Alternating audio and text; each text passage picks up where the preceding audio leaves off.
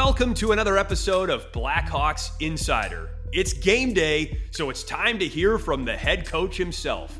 Luke Richardson previews tonight's game and provides commentary on trending topics. So without further ado, here's Coach. Well, with the head coach Luke Richardson, here we are in Detroit at beautiful Little Caesars Arena, and a great challenge for you tonight too. I would imagine coming back off a great win, a gritty win against Seattle. But this is a much different hockey club. How are you going to prepare for the Red Wings? Yeah, they've built their program up here excellent. Like, they've done a really good job, and we got to be ready tonight. They're a good skating attack team. It seems like when they score in bunches, and you got to be ready for that. So whether we score or they score tonight, I think that next shift is so important to keep momentum or to get it back. And I think that's what we got to, play a game, a 60-minute game against this team. I think when we have our chances, we're going to have to shoot the puck. And when we don't have our chances, we got to be on top of them because they look to go and they score on the rush. They score on secondary chances off the rush, and they're very lethal on the power play. So we got to make sure if we have our skating legs tonight, we're not taking hooking penalties or slashing penalties from behind. And we're playing good defense, and that's what we have to play for 60 minutes. Well, speaking of good defense, how proud were you of the penalty kill in the last game, going 5 for 5, the 5-on-3 for a minute and 3 seconds? Yeah, excellent. I thought the 5-on-3 was a turning point. It really kind of won us that game.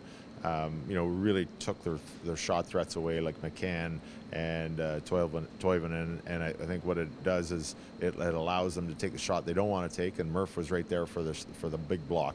And obviously Peter played so well for us, and usually your penalty killing starts with your goaltender, and again he stood tall for us as well. Are you going to kind of see a very similar style of team using the players on the hash marks? So if you're going to defend against that, you've got the one-timers, you've got David Perron, you've got Lucas Raymond.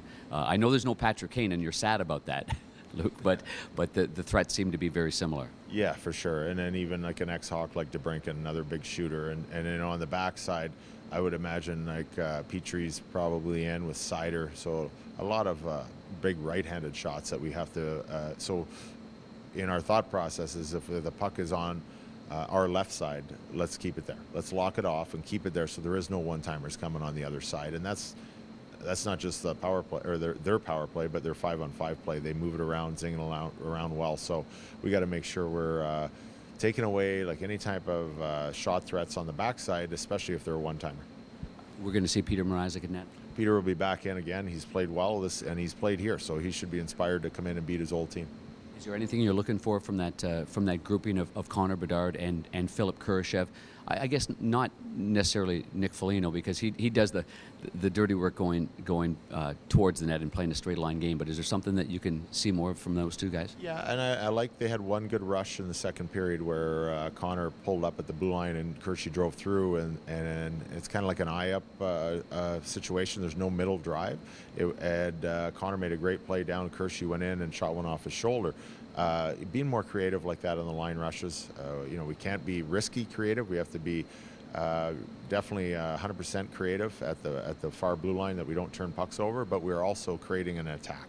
And I think those guys are able to do that.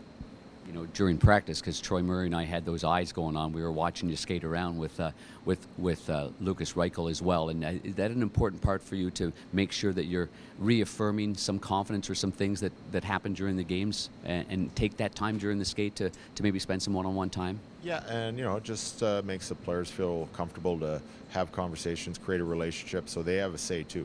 But obviously the coach tells him what he needs, and we definitely need more from Lucas.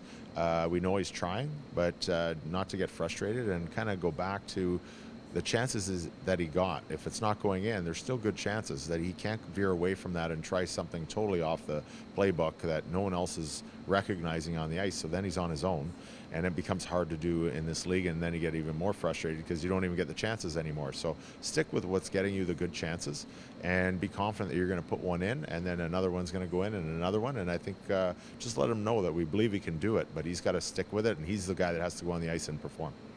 That sounds like a great plan. Thanks for doing this, Luke. Good luck tonight. Thank you. That does it for another episode of Blackhawks Insider. Be sure to subscribe on Apple Podcasts, Spotify, or YouTube, and tune back in every time your Chicago Blackhawks lace up. And thanks to Southside Jake for the tracks on this podcast. You can also find him on Spotify, so be sure to give him a follow.